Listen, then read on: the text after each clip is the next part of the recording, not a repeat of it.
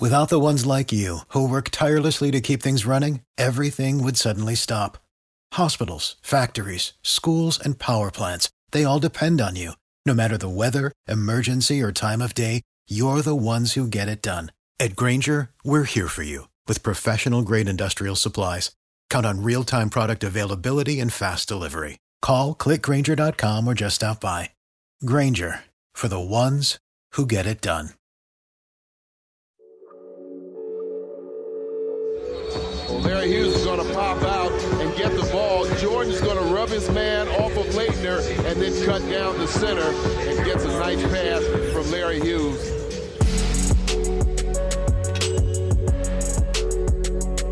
Long rebound, Hughes. Fake, jumper is good. Give it to me, Larry. Give it to me, Larry Hughes.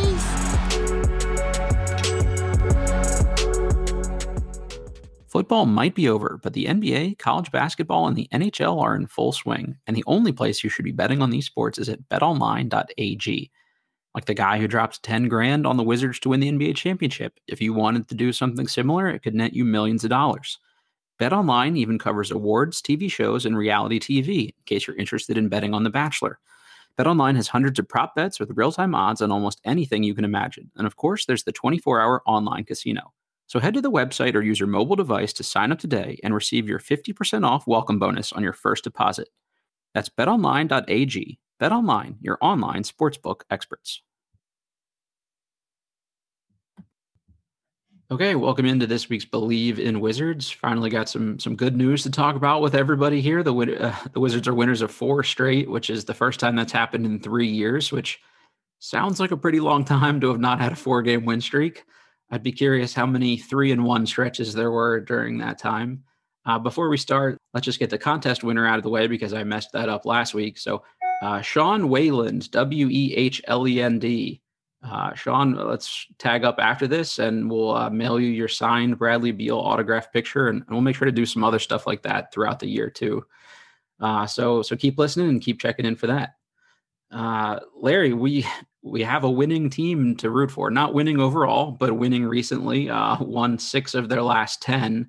We've been talking about 500, but hey, I'll take 6-4. What have you seen that you liked over the last week plus?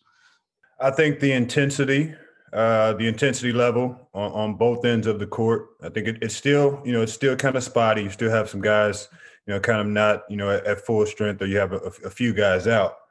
But I think the attention to playing harder and smarter has been pretty good these last couple games.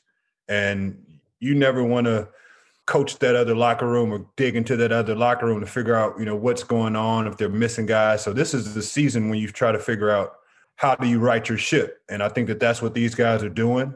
They've been able to go, in the last 10 games, go 2 games over 500. And if you look at, the standings and things of that nature, if you keep that track going, you give yourself a shot to look at the player situation. And I think that with 25, 30 games, I think that's a realistic approach that these guys can start to take now.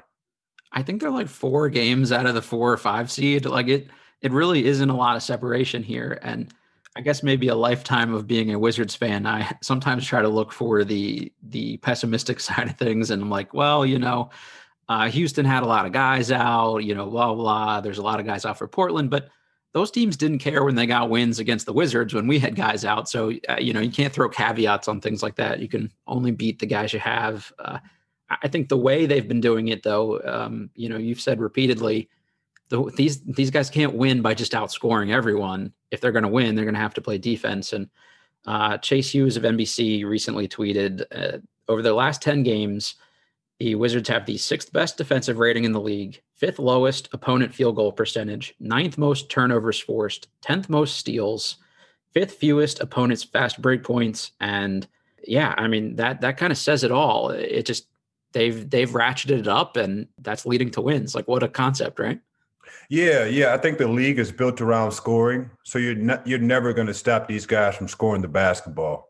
It's at the clip of the momentum swings, and like we talked about earlier, our body language that fuels the other team's aggressiveness when they see someone hang their head down. So you got to get away from that kind of stuff, and teams are going to score.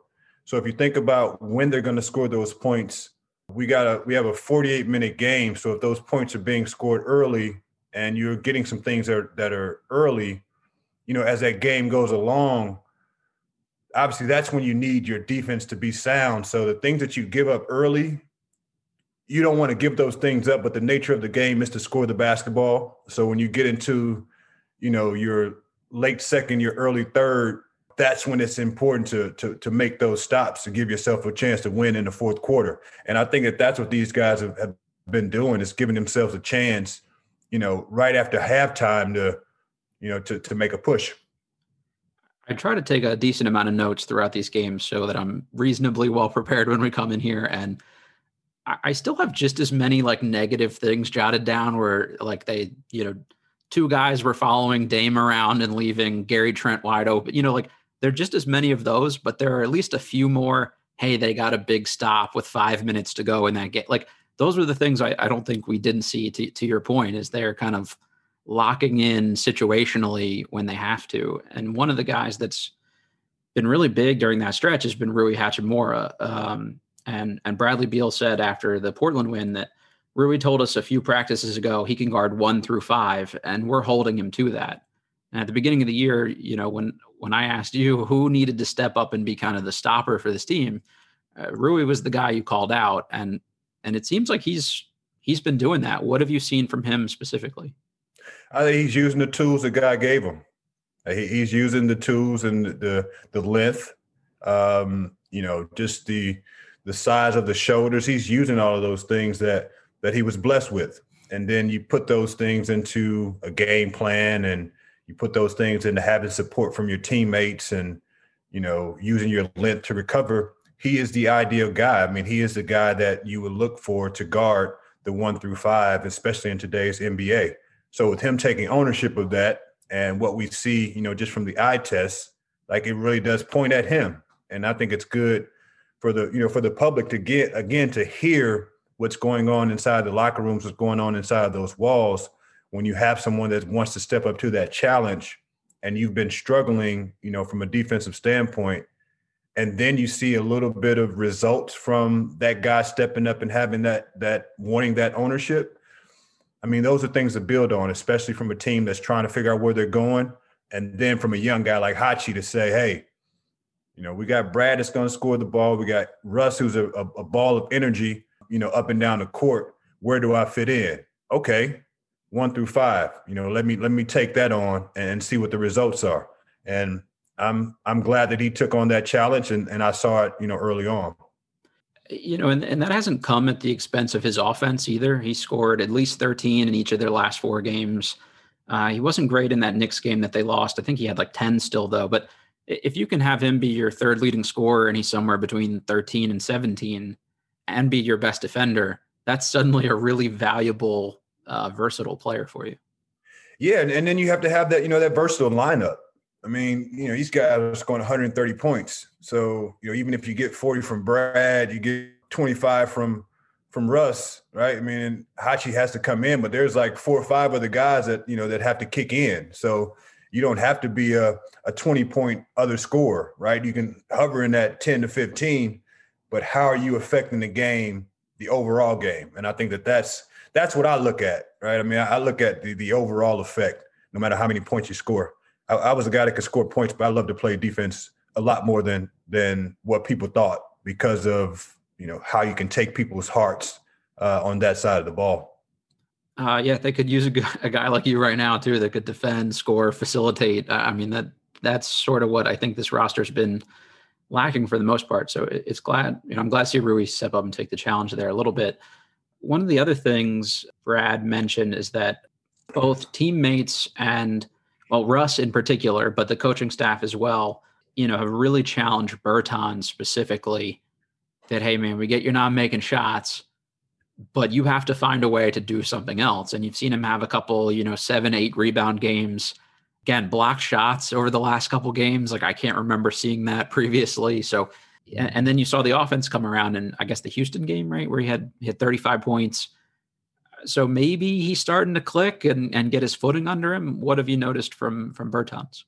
That he's getting better shots, that he's taking the shots that he can step into versus that pivot shot where he has to whip his hips around and get a good shot off or get a good look. I mean, guys are putting pressure on him like no other to get him off of the three-point line.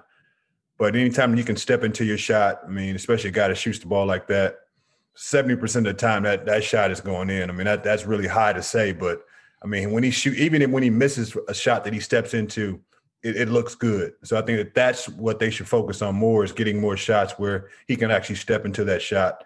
And when you're making shots, it's going to make you play harder on the defensive end. It's going to have you more engaged. You're not so ultra focused on yourself and what you're out there trying to accomplish. You can really dig into the team.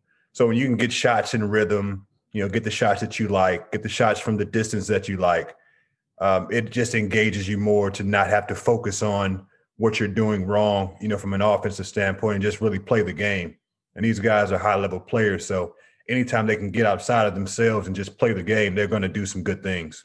So far this podcast, we've already talked about Beal kind of putting pressure on Rui to walk the walk, the Westbrook specifically holding Bertans accountable. And Brooks said that sometimes the Wizards' younger players specifically don't understand why Westbrook is so hard on them, but they'll be better off because of it in the long run. And Beal also said that Westbrook has had that sort of impact on him and making sure he's consistent from start to finish. Now, we talked a lot last week about how somebody other than Brad had to be the one to kind of push these guys. And we had pointed to Ish and Robin and things like that. But it sounds like Westbrook's at least taking a lot of that on. Do you think that really makes a major difference for these guys, Larry, to have somebody in their ear all the time? I think so. It's just a balance.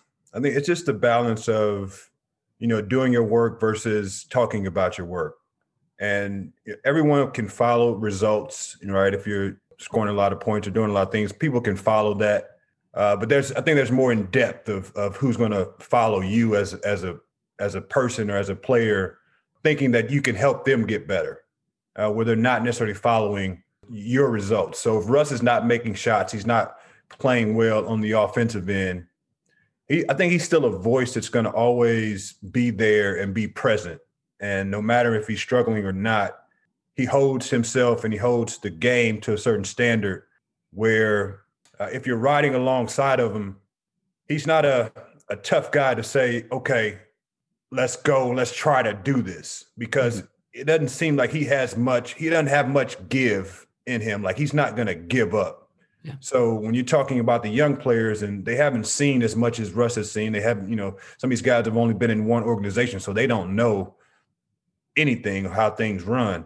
But I think we talk about a guy like Russ, who is going to give everything that he has no matter what, and, not necessarily be concerned with what the outside world is saying.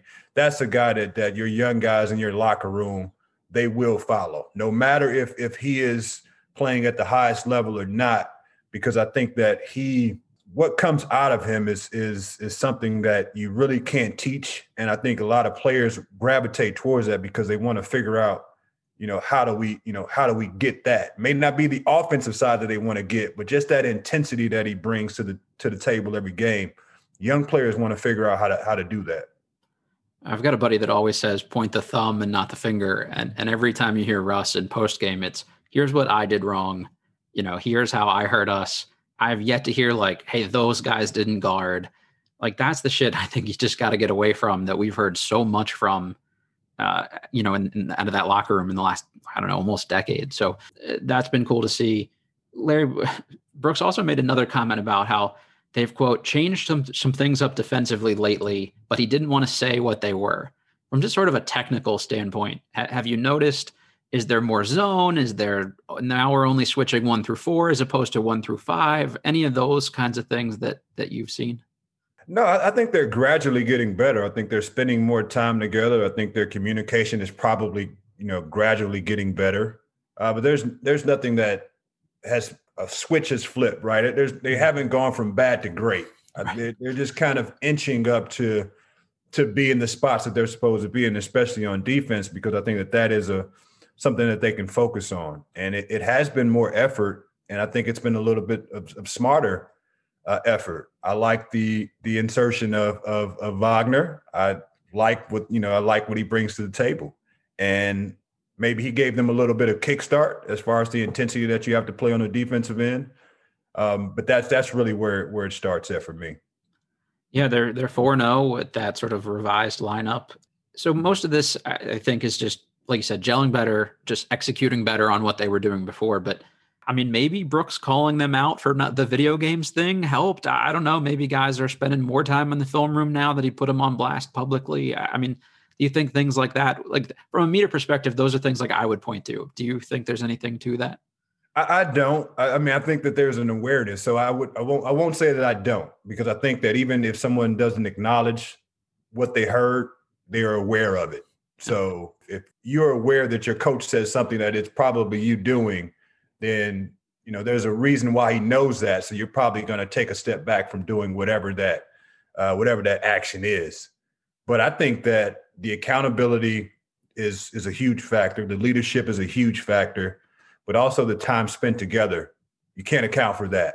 The time that they can spend, in the practice gym, the time they can spend in the locker room, the time they can spend in sort of a team, sort of bonding, sort of communication deal is probably been better than it was, a few weeks ago with all of the protocols and all the things going on. So I would kind of point towards that. As it seems like they've become more of a unit and kind of playing off each other a little bit better and working on, what the lineups look like as well. It was a couple games ago they mentioned this stat on the broadcast, so it might be slightly outdated, but they said the Wizards had 17 different lineups, which was tied for the most with Brooklyn in the entire league. But you've seen less of that recently. Is that just them finally settling on a group that works, or just saying like, hey, we're going to stick with this group and give them time to gel? Maybe both. I think it's a little bit of both. Because we all now understand that the health concerns for, coming out of COVID and, your fitness level and how it affects your fitness level and the expectation that you're going to go in and play 30 minutes, but coming out of this situation, like you don't know if that 30 minutes is really 18. If a guy can sustain, his level of aggression or his level of fitness, were they really able to sustain that? And these are the things that we don't know. So the coaching staff, they know if a guy can only play X amount of minutes, and we're wondering why that guy's not in the game or, what's going on. So I think it's a combination of this crazy world that we're in right now of not necessarily knowing.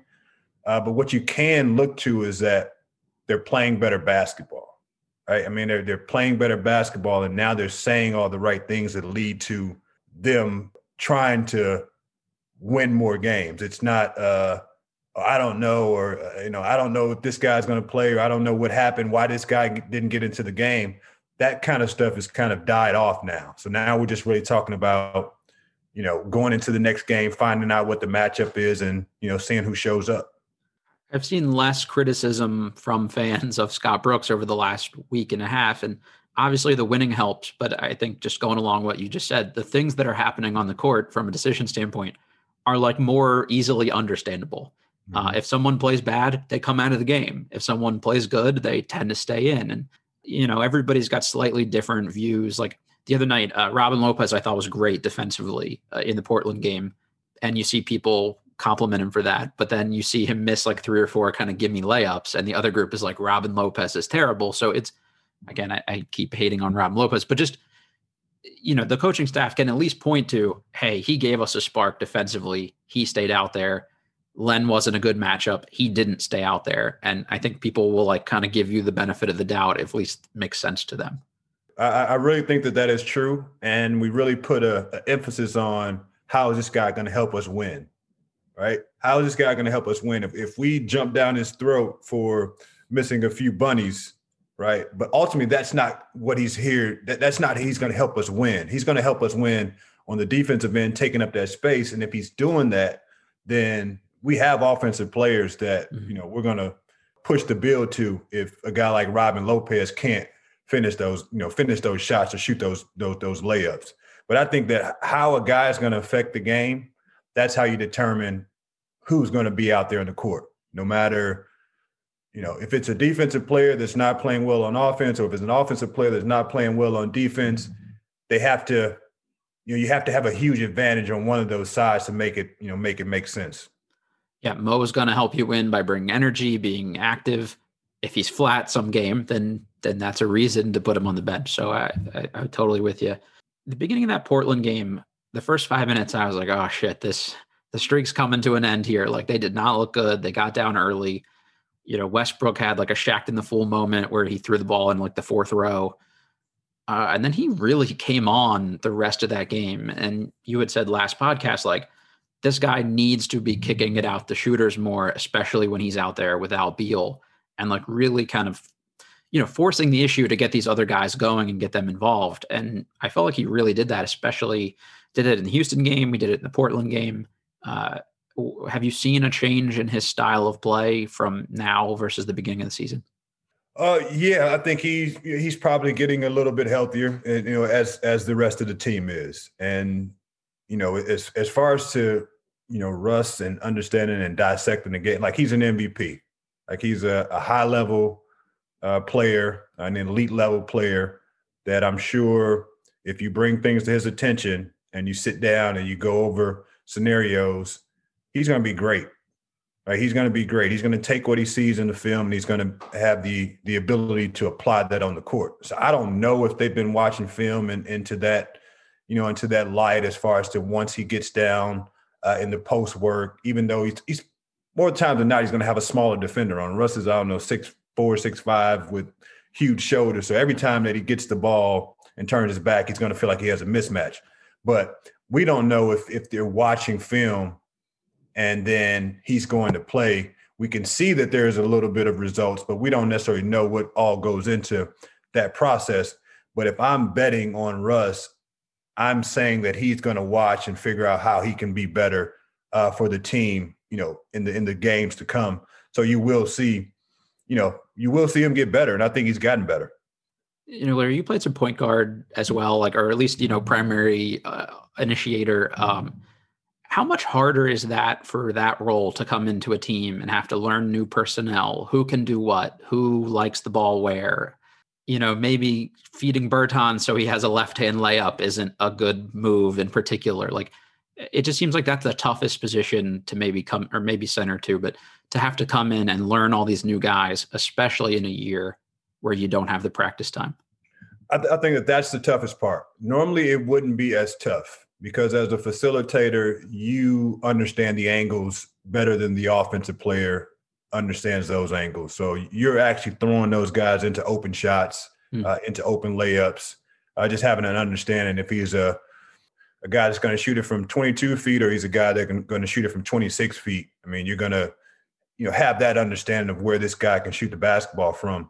But it's probably more difficult now because they haven't had the time to really practice and really be together. I mean, I think Russ would have some understanding of where these guys like the basketball, but they're in a totally different situation. Like, this is guys that are doing a few different things, the guys that have come from a couple different teams and probably had a little different role. But normally, if you're a point guard, right, if you're coming in to facilitate it and make the action happen, you learn very quickly on where guys like the basketball, if they like it in their pocket, if they like the ball seamed up, if they shoot the ball, off seams. I mean, you pick up on all that stuff pretty quickly. Do you have talks with guys about that too? Like, is it, hey, if you're here, should I put it there? Or is it just you kind of get a feel for it? Yeah, I mean, if I'm working with Brad, I'm asking, like, do you want, when you're catching that swing pass, do you want your left hand to touch the ball first? You want your right hand to touch the ball first? I mean, which side of the body do you want your basketball placed? So I'm finding out all these things. If we're on a break and we got an 18-foot shot, do you want a chest pass? You want a bounce pass that you can step into? Like, we're going to have these conversations so I know exactly what you're comfortable with doing. That's pretty cool. I don't think any of us think about stuff like that as it's going on. I want to ask you about one sequence in particular at the end of the Denver game. They're up 3 with a couple seconds. They don't foul, and you have Neto guarding the ball, and Bertans is also out there. Mind you, you're coming off a timeout, so you had a chance to set the personnel you want out there for the last play. And then you have Rui, who is giving Jamal Murray a pretty good amount of space to tie that game. And when Brooks was asked after the game why they didn't foul, He said they kept trying to do it in practices and games, but they'd messed it up a couple times. I want to say at the end of the Miami game in particular, they kind of blew that. And he said, if you can't get it right in practice, we're not going to roll that out in the game. That seems like a pretty straightforward one to me, to be able to foul without fouling while shooting if you're an NBA team. And if you're not getting it right in practice, wouldn't you keep working on that shit until you do? Like, that seems like a pretty important one to be in sync on. Yeah, I don't know why that's so tough to execute on. One, because you have the rules that are set now. If they're not necessarily in the shooting motion or in the gather or something of that nature, then it's not a shooting foul anyway. So the rules have changed even from when I played. Is like, if you touch the guy on doing anything and he picked the basketball up, he was shooting those shots. Mm-hmm. I mean, he was getting the 2 shots or the 3 shots from the free throw line. But I think I heard it the other night, and Drew was right. Drew was right. You got to foul. I was listening to the game. I mean, you're struggling, and I mean, you pretty much have the ability to make it a free throw contest, which, get the ball to Brad. He's pretty automatic, from the free throw line, and you walk away with the game.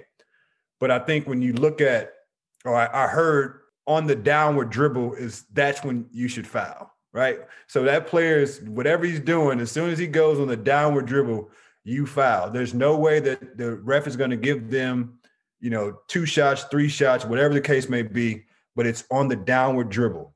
So if I'm communicating that to my team, whether it's in practice, whatever the situation is, that's how I'm explaining it. So if a guy's going to put the basketball down on the floor on the downward dribble, we foul. And I don't know why that would be so difficult to practice or to teach or to communicate. But yeah, that's a situation where you want to foul, especially against, a Denver team and a guy that's always makes tough shots. Got a little bit of home cooking with that foul on Bertans, and so it worked out in our favor. But, that could have been a bad one. You've got Murray moving away from the basket with his back turned to the basket to get the ball. I was like, this should be the easiest situation you'll have to foul a guy. And the fact that they didn't even try is just still, I can't really get past that one. To talk about our newest sponsor, eBay. Whether rare dead stock or their latest release, find the exact shoe you're looking for. As the original sneaker marketplace, eBay is the place to go to cop the pair you've been eyeing. With eBay's authenticity guarantee, your sneakers are meticulously inspected by independent professional authenticators. A team of experienced sneaker authenticators verify the box, logo, stitching, and dozens of other inspection points. Each sneaker also receives an authenticity guarantee tag that includes a digital stamp of authenticity and also protects sellers with a verified return process. And for sneaker sellers out there, eBay has eliminated selling fees on sneakers over $100, making it free to flip or sell your collection. Go to ebay.com/sneakers today. eBay, the world's best destination for discovering great value and unique selection. Just sort of moving on. You also mentioned last podcast that you'd like to see a little bit more Beal as the primary ball handler when Russ is out. And versus Houston, we saw that a good amount. Versus Portland, we saw that a good amount. So they were pretty successful in those stretches, I felt like. So another victory lap for Larry Hughes, the analyst. Yeah, I mean, he applies so much pressure. And his threat, and his ability to get to spots now off the dribble, and all the eyeballs are going to be on him. So, that's the easiest time to, even if Brad's not a point guard, if he doesn't know all the ins and outs of angles of, making those passes, making those plays, he creates so much pressure that they're opening up passing lanes for him because they have to be so aggressive on him with anything that he does. So I think that's a really good move for him. Also want to throw out congrats to Bradley Beal on being named an all-star starter. Last year, I obviously thought he should have been an all-star, but they went very hard in on your team has to be winning. Mm-hmm. This year, especially in the East, there are a lot of teams with losing records, so you can't really lean on that. And it feels like, people sort of agreed collectively that was a mess up last year, and to make him a starter is great. But there are certain players where you think this guy scores 30 and he's the empty points, or bad, good stats, bad team guy.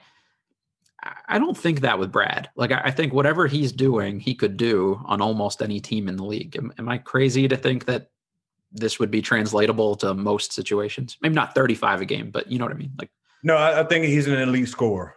He's an elite scorer with an elite jump shot, and now he has added putting the ball on the floor and off the bounce and making plays to his game.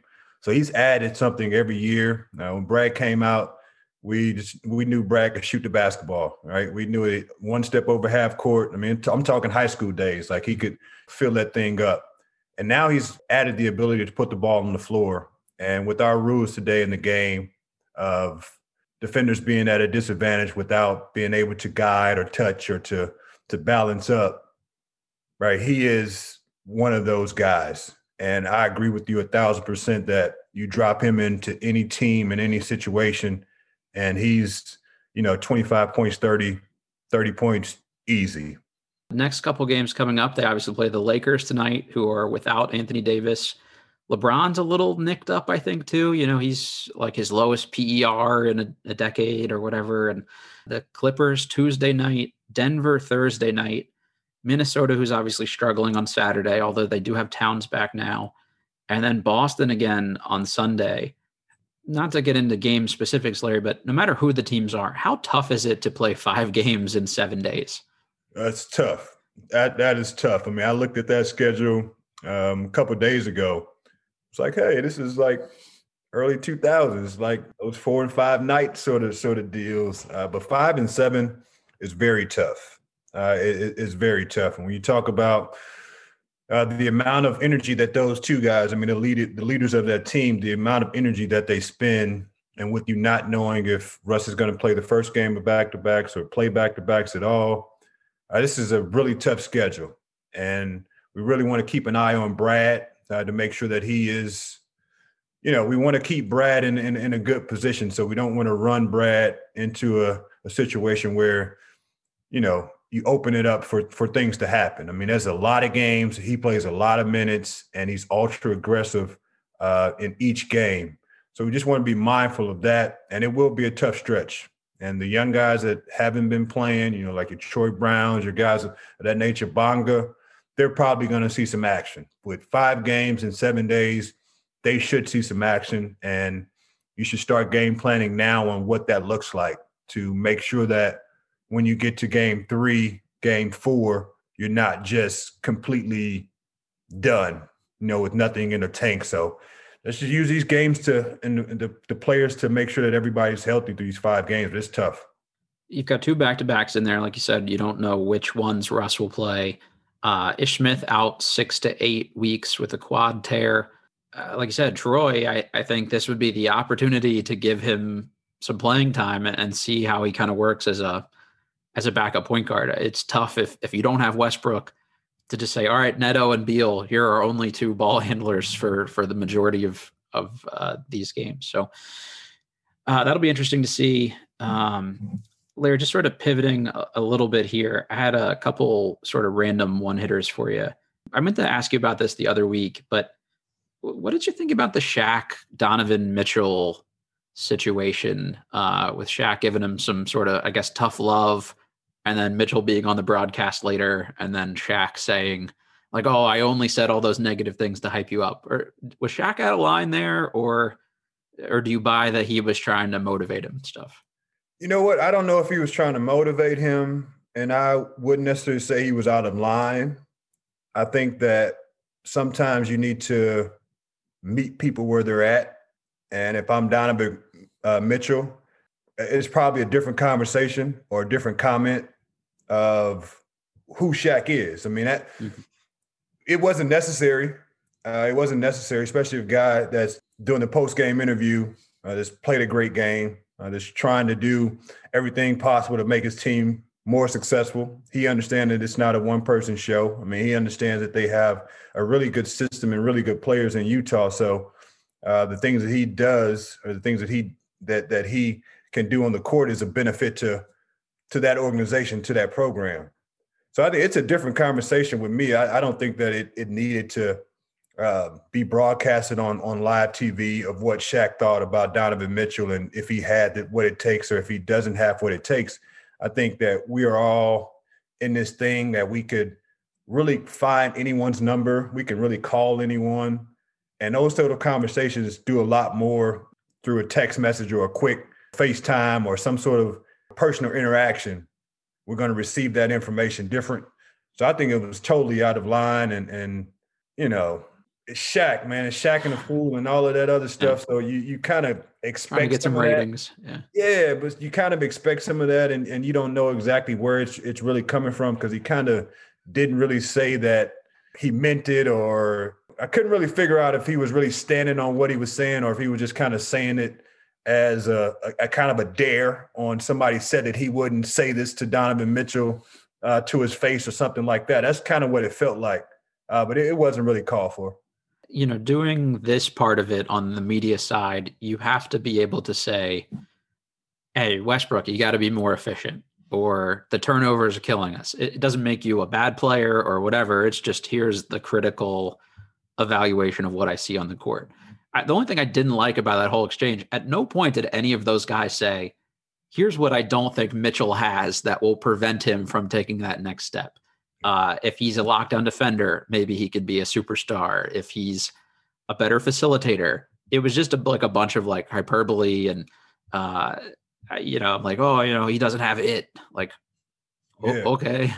Yeah, I mean, he's not 6'10", right. You know what I mean? Like, he's not one of those guys. When those guys come in and you look up, he's not one of those guys. He's under there. I mean, he's what, 6'3", maybe 6'3", maybe. Yeah. So if that's part of the it that you need to have, is to be this huge figure like a LeBron or Giannis or, you know, or Embiid. Like if that's called the it, right? Just your stature. Then, you know, we have to reevaluate Allen Iverson, John Stockton, Gary Payton. Like, we have to reevaluate, like, what does it really take to be a winner in this league if you're just talking about, like, the eye test. Yeah, I don't know what else the guy can do at this point. I mean, they need him to go out and be a top-tier scorer, and he does that most nights. I mean, obviously, he probably wants to improve, but the guy's, still like 23? I mean... Hey. Exactly, man. That young man's carrying himself in the right way. He's doing all the right things. He's going out and to compete every night. Has been, you know, everyone that I've spoken with, he's a humble kid that's ready to continue working. He's signed a max deal. That hasn't stopped him from being the person who he was before he signed that deal, before he made it into the league. So if I'm an older player, like, that's the kind of stuff that I'm bigging up. Like, that's the kind of stuff that I'm supporting. Because it's not all about championships. Like, we all want to win a championship, but like, acknowledge, like, the guy is good. I mean, and the guy is good. And I think that you probably have some defenders and some teams that fear what he does. I mean, as a guy of that size and being explosive. So I'm going to stick up for that guy. I don't even know him personally, but I'm going to stick up for him just because of everything that he brings to the table. Yeah. You always hear he's doing it the right way. And I actually liked that he didn't make a big deal out of it on TV. Like, I think that's kind of what they wanted, was to have a viral moment. And he was just like, nah, I'm good. Man, I would have gave it to him. I would have gave it to him. I would have gave him that moment, because sometimes you need to say what everybody is going to think, right? Mm-hmm. Because I think that a lot of us had that same sort of like, what the heck? What was that? You know, after that comment was made or after that segment was over. And then we went to, Donovan Mitchell handled that the right way. So, you know, there's some benefit to that, but I would have gave him a little bit different response to either completely stopping the interview or maybe shot a little bit something back at Shaq, depending on my mood. Yeah, I mean, Durant gave those guys a couple weeks ago like hey, do you even watch the games? Like, seriously? And kind of dogged the interview, which I actually liked. But yeah, I mean, you guys get so much hate while you're playing from fans and, you know, everybody anyway. That would probably bother me if it were sort of the older guard, unless it's fair. I mean, if it's fair, it's fair. Like, I don't know. Anyway, moving on to some other public comments. Draymond Green came out after the Cavaliers said they were going to sit Andre Drummond down, basically after the Pistons said they were going to shut Blake Griffin down. And he had a problem with that because, you know, if players can't ask out, why should teams be able to sit a player down and publicly broadcast that they're looking to trade that player? Where do you kind of stand with regard to the comments there? Well, you know what? I don't necessarily know the rule as far as a player saying that they want out. Mm-hmm. I'm not sure if the player can't say where they want to go or maybe just the specifics of that. But I believe a player can publicly say, I want out. I mean, so. Without any sort of anything that comes with it. Mm-hmm. I think when players get in trouble is they deny it. And I think it's a two-way street. For me, an organization can do whatever the hell they want to do, right? If they want to trade a guy, they want to release a guy, they want to, whatever they want to do, they can do it. I think we spoke a little bit ago. My thought process in my mind is if the Chicago Bulls can not re-sign Michael Jordan and let him go, release him, whatever you want to call it, then anything in my professional basketball career can happen to me. So that's always how I looked at it. But at the same time, if it was a situation where I wasn't happy with the situation or the direction or just something wasn't sitting well with me, from a character standpoint, being involved with the organization, I was always that guy to raise my hand and like, hey, I need to be moved somewhere else. So I think when we talk about players and our ability to speak up and say what we want, we have to be careful and mindful and understand of the number of players that would deny the fact that they've asked to be moved versus, an organization saying, hey, we're not going to move this guy. We're not going to trade this guy. And we all understand that we're all on the block at any given time. I mean, there are a few of us NBA guys that are never on the block, but for the most part, we are all on that block. So we understand that. So I'm a little bit conflicted in that thought process of the playing field is not equal, because I think sometimes if we don't equal the playing field, we don't say exactly what we're feeling and what we want because of the backlash that we may get from fan base or from ownership. But at the end of the day, if you're true to yourself and you understand the reasons why you want to be out of a situation, then you have to speak up. And for the organization, they have a multitude of reasons why they would move on from a player, whether it's salary cap, whether it's direction, whether it's a character issue, whatever the case is. They have a lot of different things that they would want to move on from a player. And for me, it's like to each his own. And that's really, how I look at it and think about it. Do I think it's right that they would have a guy sit on the bench, during a game? Maybe he had that option, or maybe he didn't. But if you're not playing and you feel a way about being on the bench in street clothes, don't go sit on the bench. Take whatever fine that you may get or whatever conversation that you may have to have because of why you don't want to sit on the bench, I think is understandable. And Draymond mentioned about, the mental health of the athletes and how that feels, in the public opinion, just to have those sort of questions that you have to answer. That is also true. But think about this. I don't feel comfortable doing something, so I'm not going to do it. And that's how I've always operated and thought about it, and not necessarily saying that that's how everyone should do it. But please believe me, if an organization is not comfortable with something, they're going to speak up on it. They're going to say it.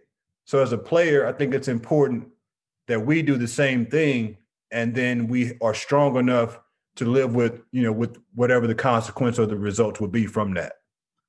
Yeah, I think you make a great point too about just taking the fine and not leaving the locker room.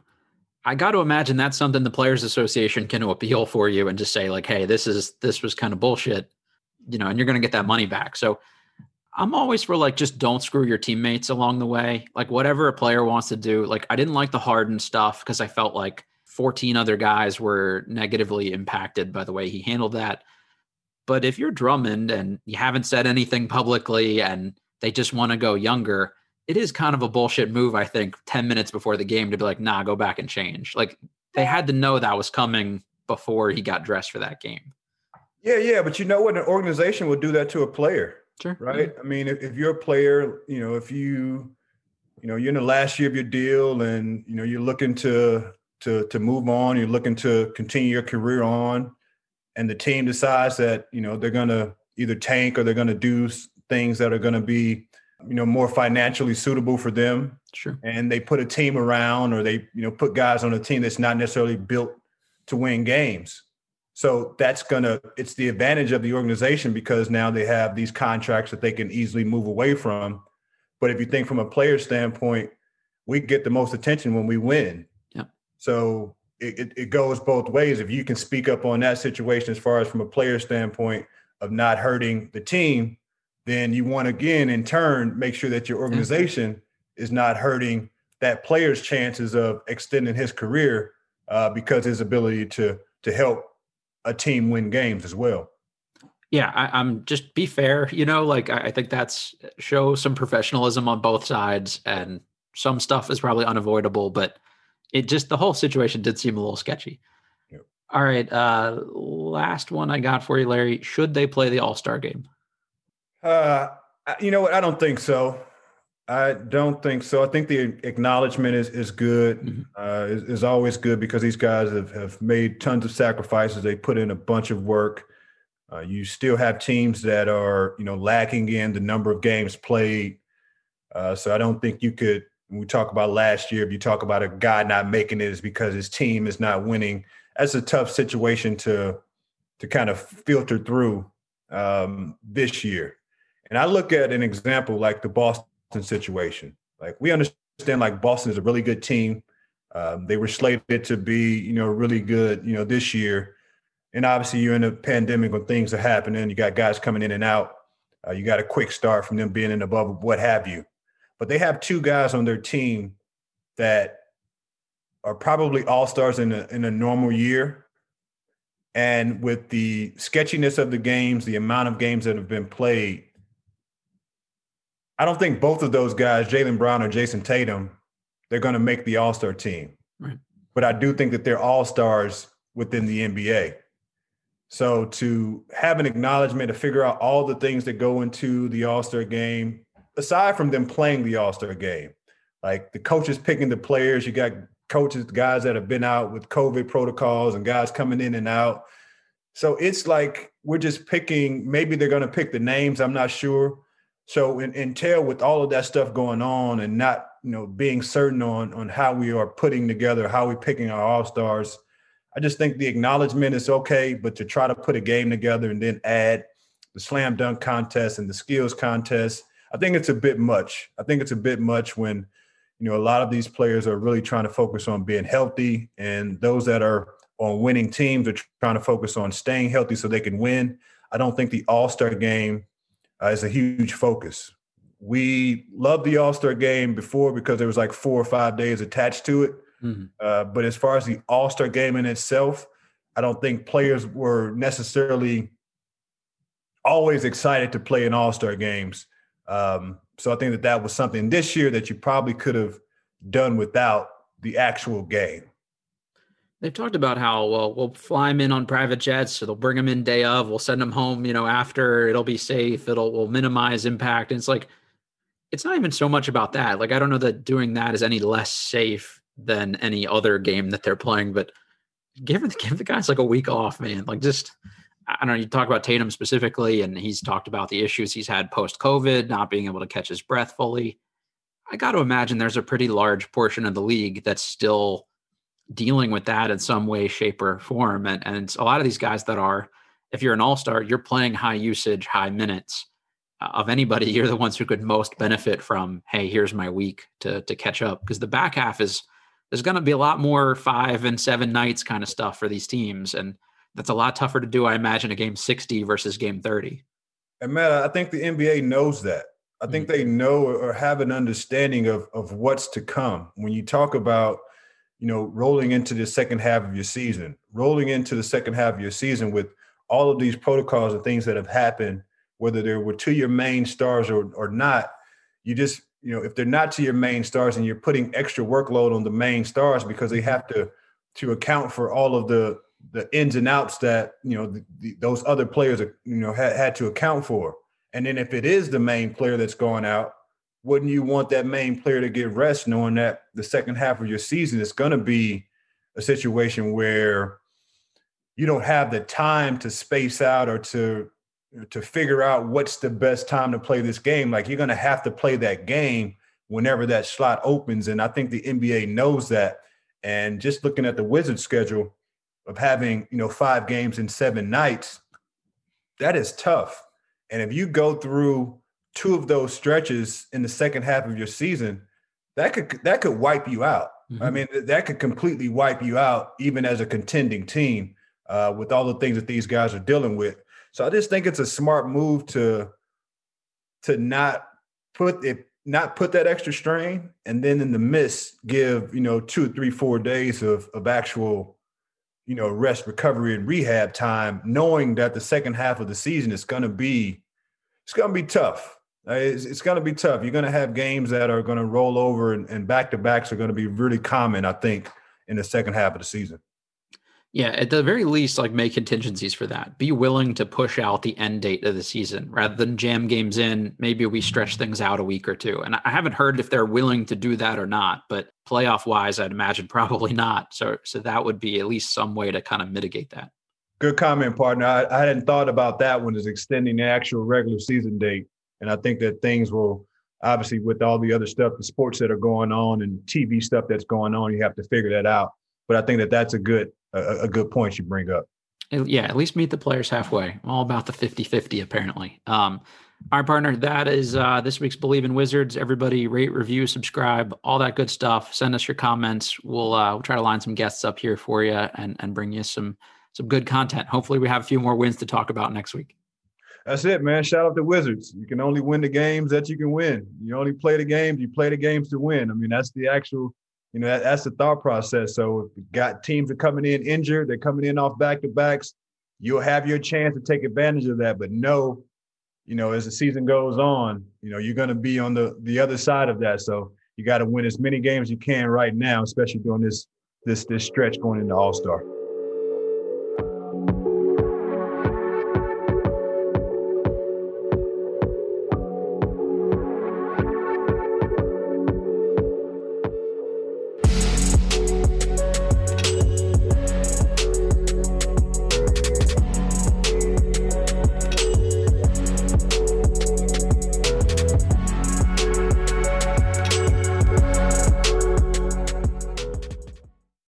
Without the ones like you, who work tirelessly to keep things running, everything would suddenly stop. Hospitals, factories, schools, and power plants, they all depend on you. No matter the weather, emergency, or time of day, you're the ones who get it done. At Grainger, we're here for you with professional-grade industrial supplies. Count on real-time product availability and fast delivery. Call, click Grainger.com, or just stop by. Grainger, for the ones who get it done. You know when you're listening to a true crime story that has an unbelievable plot twist that makes you stop in your tracks? That's what our podcast, People Are the Worst, brings you with each episode. I'm Rachel. And I'm Rebecca. We're identical twins who love true crime cases that make you say, didn't see that coming, and we hate the people responsible for them. Listen to People Are the Worst now on Apple, Spotify, or wherever you get your podcasts.